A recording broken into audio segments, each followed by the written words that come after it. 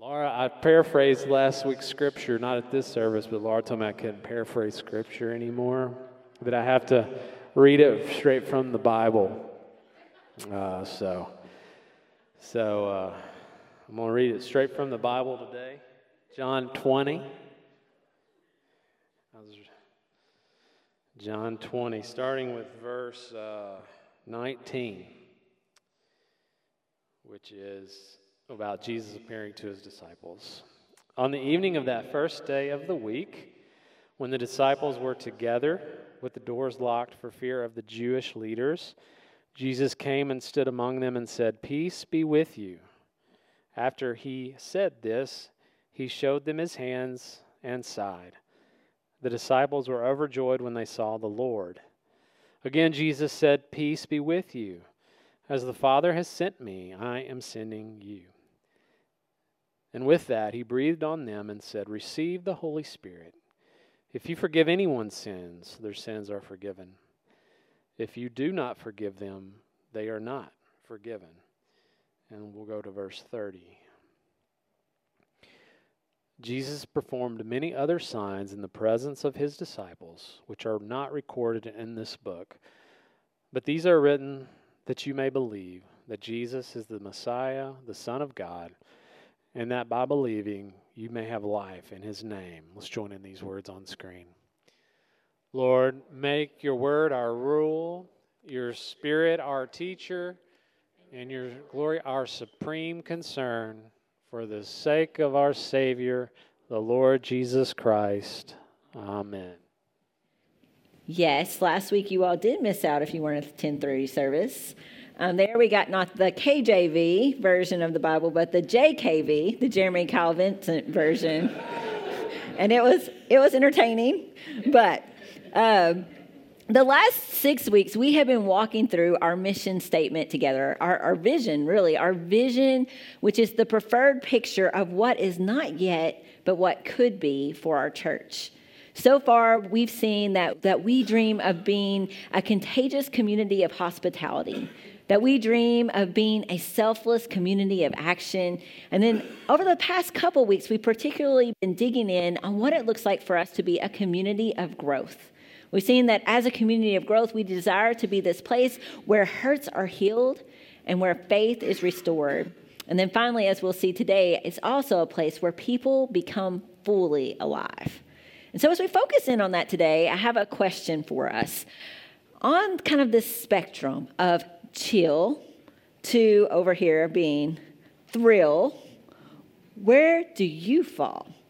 I have some prompts to help us discern this for ourselves, and our friend Molly Druin, who comes to 10:30, she helped illustrate these this or that's with some very cute dogs. So hopefully you won't be distracted by them as we go along. But here's my first question for you, and as we do this, I want you to kind of pretend like your left hand is chill. And every time you would agree with the chill side, put up a finger, and your right hand is thrill. And just kind of keep score. If you feel like you're neither, then don't put a finger up, okay? So let's see where you fall. Chill or thrill? Number one, are you a person who likes to play it safe or who's always up for adventure? Are you chill or thrill? Safe or adventure? Have you locked in your answer? Put your finger up. Hold on to it. All right, everybody's got their side. Okay, let's do another one. Chill or thrill? Are you a tried and true person or a person who embraces unusual experiences? Let's take it like in terms of food. Someone puts a plate before you. You have no idea what it is. It might be moving a little bit and a weird color, but you're like, I'm game. Or are you like, pass the mac and cheese, please? Okay? Where do you fall on the chill to thrill? Everybody locked in their answer? All right. Chill versus thrill. One more. Do you look before you leap? Do you like to know, like, all the contingencies, how everything is going to play out? Or are you more spontaneous without necessarily thinking through all of the consequences? Chill or thrill? And I do believe we've got one more. Chill or thrill? Could you just sit at home and do nothing for hours on end? Or do you get bored very easily? Okay. Everybody got their score? I felt like neatly in the middle. There's a more, you know how there is on the internet. There's a quiz for everything. I felt nicely in the middle here. But where are my chill people? Let me see your hands. Chill. All right. Somebody tell me, what's the most chill thing that you've done as of late that illustrates that this is where you land? Couch potato. You spent a lot of time on the couch yesterday. Perfect. Good illustration. All right. Where are my thrill people? Oh, Britt, Tina.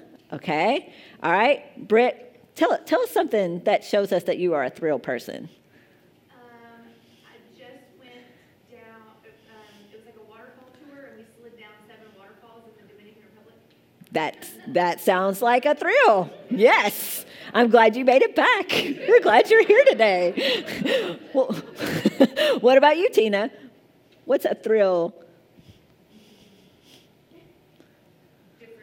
Different foods? All right. Okay, who is my in the middle people? All right. A good number of us in the middle. Yeah. Like, I don't like to do adventurous things necessarily. I'm not going to eat the thing that's still moving on the plate.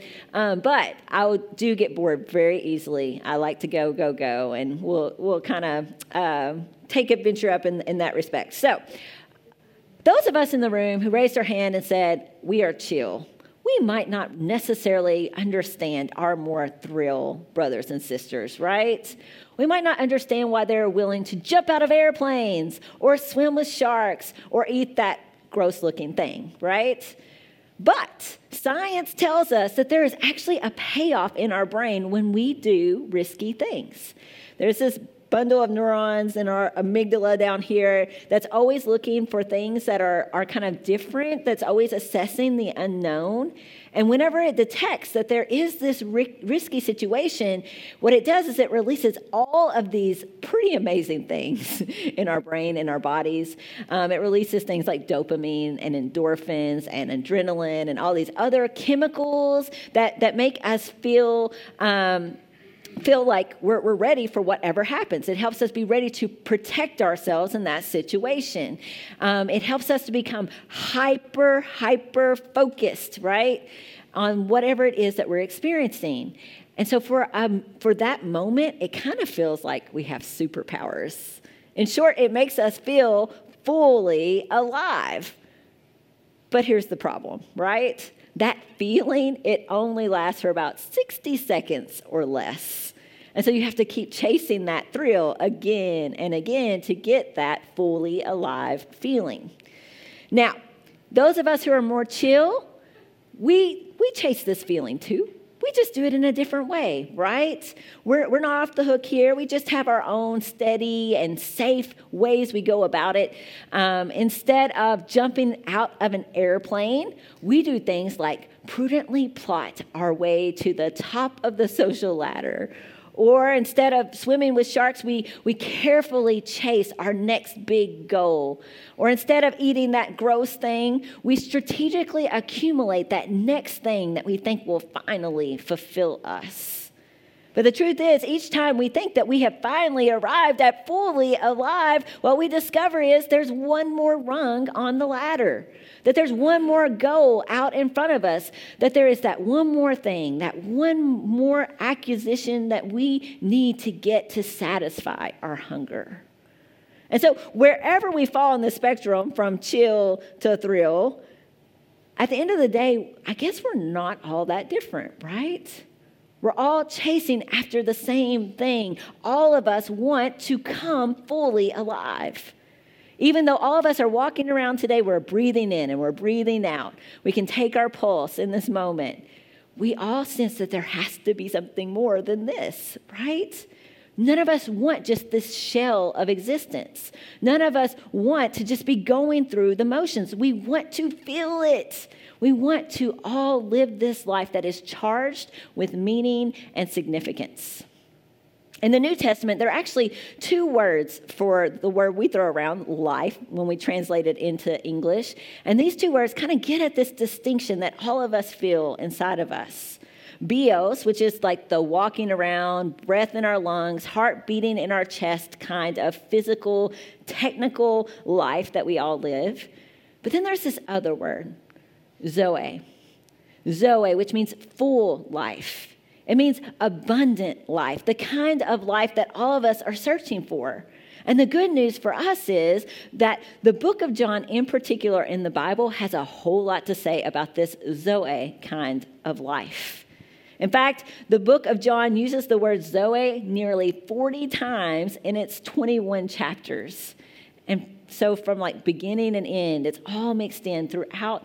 And that's more times than what you see in the books of Matthew, Mark, and Luke, all added up together. In fact, this is how John's gospel begins. It says, "In the beginning was the Word, and the Word was with God, and the Word was God. He was with God in the beginning. Through him all things were made. Without him nothing was made that has been made. In him was" what? Life. And that life was the light of all mankind. So in Jesus was Zoe. In him was full, abundant life. Jesus had in him what all of us want. John starts off his gospel with this very clear declaration. And then, as we'll see today, as we dig into John chapter 20, he actually ends his gospel by telling us that this life, this Zoe that was in Jesus, can indeed be in us as well. Let me set the scene for John 20. In John 20, in the passage Jeremy read for us, it's been 3 days. 3 days since the religious leaders and the political powers conspired against Jesus to condemn and to crucify him. It has been 3 days since he suffered in the most excruciating of ways. It's been 3 days since his bleeding and battered and bruised body was laid to rest in the grave. And 3 days since the disciples' hope had been laid to rest with him. The one who had in him life was now dead. Granted, earlier in the day, the disciples, they had heard this report that Jesus, he was alive, that the tomb was empty. But that's a lot to absorb, right? The last time they checked, dead people stayed dead. And so should they really allow themselves to hope again? Their reaction to this news isn't recorded for us in the Gospel of John. However, wherever we pick up this story again after they hear this news and whenever they start to continue the story on, it gives us some indication of their reaction to this news. When John picks the story back up, the disciples, they are not throwing a big party because Jesus is alive. The disciples, they are not out in the streets searching for Jesus. They are not going to their neighbors and telling them all the good news that Jesus is risen from the grave. No, guess where they are? They are locked up in a room all together, scared for their lives. They are afraid that the religious leaders are going to do to them what they did to Jesus. And so, yes, they are still alive in that physical, technical sense, but they are not actually living their lives. Fear is keeping them captive. But that's when it happened. Jesus appears. Suddenly, he is in that locked room with them. And some scholars say, well, maybe they knocked on the door and they let Jesus in. A lot of people think that he just miraculously appeared. But regardless, he is there and he appears to his disciples who must have been in a little bit of shock in that moment. Because, they are literally seeing to them what would have been a ghost in their minds, right? How would you react if that happened today?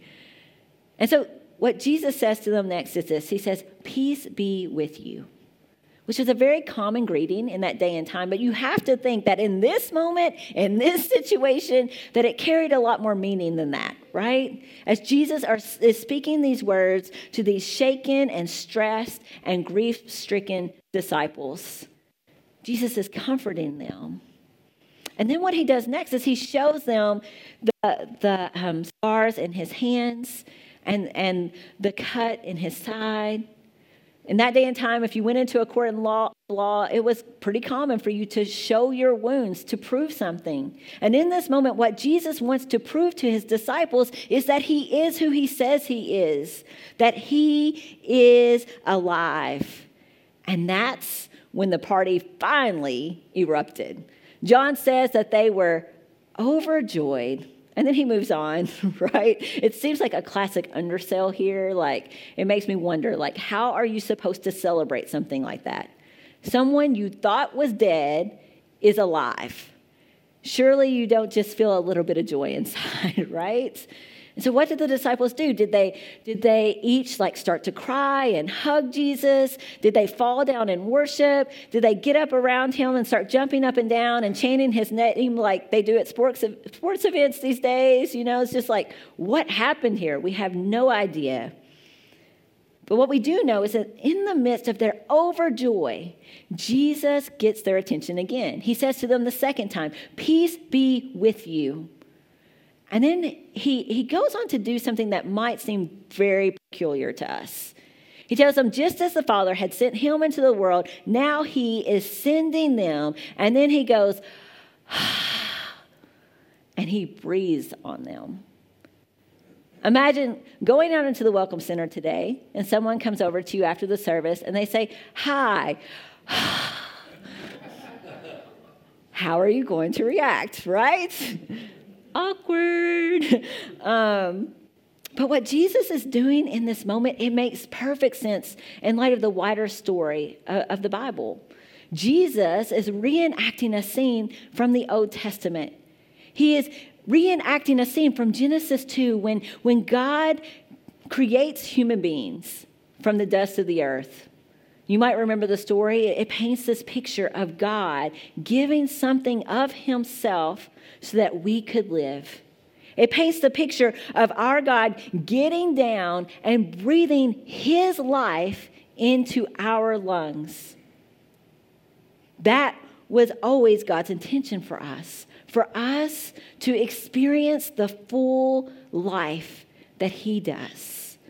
His intention was always for us to experience the same life that is enjoyed by the persons of the Trinity, the Father, Son, and Holy Spirit, as they live in this loving and life-giving relationship with one another. In fact, this is what that word, Zoe, is really getting at. Zoe is not some kind of abundant life that we can go out and through all of our chill and thrill efforts acquire for ourselves. No, Zoe is a gift. It is the quality of life that only God can give and sustain. Zoe is God's own life that he shares with us. And so in this moment, when Jesus breathes on his disciples, what he is saying in what seems to be in this very awkward moment is actually a very powerful exchange. In this moment, what he is doing is he is saying to them, remember who you are. Receive the Holy Spirit. In other words, receive again the very life that is in me. Receive again the very life that is in me that has empowered every word that I've spoken, everything that I have done, that has just risen me from the grave. Receive the same quality of life that I enjoy, and you go and you enjoy it for yourselves. God the Father, he sent Jesus into the world to help us rediscover this Zoe life that he always wanted for us. In fact, if you want to know what abundant life looks like, here's the short answer. Jesus. His life was saturated with love, despite the fact that he encountered his own fair share of hate. His life was charged with joy, despite constantly being questioned about his identity and his intentions. His life was permeated by peace, despite not really fitting in with the powerful and the prestigious. His life was pervaded by freedom, despite all of the expectations that everyone was trying to put on him. Why? Because he walked around on this earth aware. He walked around aware of the life that was in him. He walked around aware that God the Father was breathing his life into him through the power of the Holy Spirit. He was walking around in this constant connection with his Father and the Spirit. And that relationship above and beyond everything else was what defined who he was. He walked around aware that he was God's son. And so here's my question. What if you and I walked around in the same awareness? What if you and I, instead of looking for this full, abundant life outside of us, what if we rediscovered the life that our God is always and everywhere trying to breathe into us? How would moving through this world knowing that you are sharing this life with God and that you are who he says you are, that you are his beloved child, how would that change your intentions and your interactions? How would that change your relationships and your reactions? How would that change your passions and your purpose? There's a theory in sociology. It's called the looking glass self. And what this theory says is that you become what the most important person in your life thinks that you are. How you see yourself and act, it heavily relies on what this person thinks about who you are. And so consider that. How might you find yourself coming more fully alive if you believed that when God looked at you, he saw someone that he was absolutely crazy about? How might you come more fully alive if you believe that every time God looks at you, he sees someone that he handcrafted and completely loves? How might you come more fully alive if you believe that when God looks at you, that he sees a person that he desperately wants to share his life with? What if you began to look in the mirror and see what God does when he looks at you? Christine Caine is a preacher and a writer, and she mentions a story in one of her books about her daughters. She has 2 daughters, and from the time that they were really little, her husband in particular is very intentional about speaking to them about who God says that they were. And he would just say scripture over them again and again and again. But one day, Christine got a call from the school. Parents, have you ever gotten a call from the school? It's fun, right? And they don't give you the details, right? You have to make the drive to the school to see what has happened. You've got all kinds of scenarios playing in your head. And so she gets there, and the teacher explains that in class there was a little boy that took a toy away from her daughter and looked at her and said that you are just dumb and ugly. And so Christine kind of braced herself. She's like, oh dear, what has she done? Did she rear back and slug him? Did she break down and cry, But the teacher went on and she said that instead what her daughter did was stand right up to the boy and say, no, I'm not. My daddy says I'm beautiful and intelligent. The world, it's going to spew all kinds of hateful and hard things at us.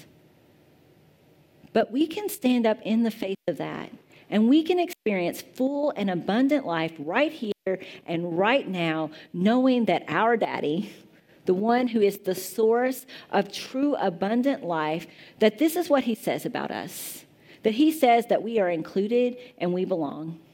That he says that we have value and we have worth. That he says that we matter and that our lives make a difference. That he says that we are loved and never, ever forgotten. This morning, we gave Jovi a Bible, and we're going to give other kids Bibles as well, because we desperately, desperately want them to live in an awareness of what their daddy says about them. We want them to know that the life that is in Jesus can be in them. We desperately want them to experience the full life that only God can give. Danny Carruthers, he is a person here in our community that many of you might know from different contexts. And he is a person who lives his life in awareness of this truth. It was a truth that was planted in him when he was a kid, and it has led him to a life of service. So let's watch his story together.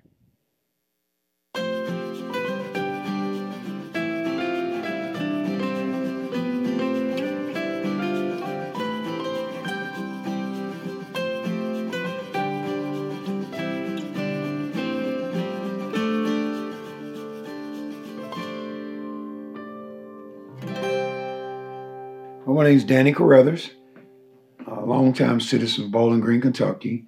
I work at the Housing Authority of Bowling Green at the moment. I'm a coordinator for the senior citizens and the disability folks. I've been doing that for maybe 6 months now. I serve the youth. I love our community for one. So uh, on the west side or any parts of Bowling Green, I try to have a ministry of helping kids that might need some kind of my help. Started out in sports. I got involved in football at Bowling Green High School, played basketball at Bowling Green High School, and I try to teach the kids now about how sports can make a difference in your life. And I went to Kentucky State University for 2 years up in Frankfort, played up there, and then came back home. And then, as you know, sports can put you in a lot of lives, and I've been blessed to take my sports knowledge and wiggle into some personal problems of our youth in the city. Got about 30 years of it in right now, and it's just been fun. And you know, the Bible talks about how you might stray away but come back. So that happened to me at a certain time in my life, and I never forget it. I got in a little mess with the law, and I told the judge, if you just give me one more time. I had never been in trouble before, but I said, if you just give me a chance, I'll just serve my community to the day I die. So, and it's worked out. So I was 24. I'm 61 right now. So I'm doing good. I just keep praying that God keeps me steadfast and unmovable, man. I started Boys to Men at Parker Bennett Elementary School, and man, I was getting older. I'm older, and a kid, Terrion Clark, came through, and I'm like, God, I can't do all this that he does. Didn't have the strength, you know, because trying to keep up with the football players, the basketball programs, trying to make sure kids got to play, trying to make sure parents was treating the kids right, take some of the pressure off of them of everyday struggles in life. And then we started this Boys to Men and seeing where this was needed. So I just met with Terrion and said, hey, and he had so much strength, and it's moved on to greater heights. And then we got the flag football that Warren County had dropped because, you know, they went to different kind of football. So, man, Boys to Men is a great tool in our city. I mean, the first annual breakfast we had out here. I mean, who lets you do that? Only Broadway. Place opened their heart. Not only their doors, that's easy, but their hearts was open. And that was a big kickoff for our Boys to Men. But on the question you asked me about Megan's Mobile, and Megan's Mobile helps so many people. I mean, I don't know if people really understand. I was the first driver, so I know. I know the conversations I had with people. I know the prayers that I had with people. I know the hugs I had with people, the phone calls, strangers. But I'm one of those that don't mind sharing my phone number because if I don't want to talk, I'm not going to talk. But when they will call, just the fellowship we had with strangers and people that still remember me. And I miss Megan's Mobile. I miss it so much. And just seeing them on a weekly basis. And then they loving me and I'm loving them. Wow, that's missed. That's missed. Really, really, really missed. Man, he's been so good and kind. It's amazing. I mean, you know, younger, you went to church every Sunday, 3 times a day, you know, Baptist church. And you just seen the love of Jesus back then. Like I said, I'm 61, so I was blessed to come up in that time where, you know, the word was, nothing was taken away from the word. And, man, just going as much as we went, seeing people that love Jesus. And then as I got older, like I said, I strayed away. And now that I'm getting older, the love of Jesus is just what they said it would be. I just backed up off of it a little bit, but man, it hadn't changed. We had older people that just taught you the love of Jesus. And you know what? They weren't the most educated people, but they knew what Jesus would do. They'd experienced it, and we had. And as I look back to the ones that's gone on to glory, I'm like, you know, same thing she told me is what I'm getting. That God would never leave us or forsake us. And it's just funny because they was old and they're like, we'll listen, because they was not mean, but they was in charge. They was in charge for real. So we had to listen, and it's just like, and I look back today as I get older. My God is amazing. And they told me he was. Now I can see it for myself. John wraps up John chapter 20 by saying this: Jesus performed many other signs in the presence of his disciples, which are not recorded in this book, but these are written that you may believe that Jesus is the Messiah, the Son of God, and that by believing you may have life in his name.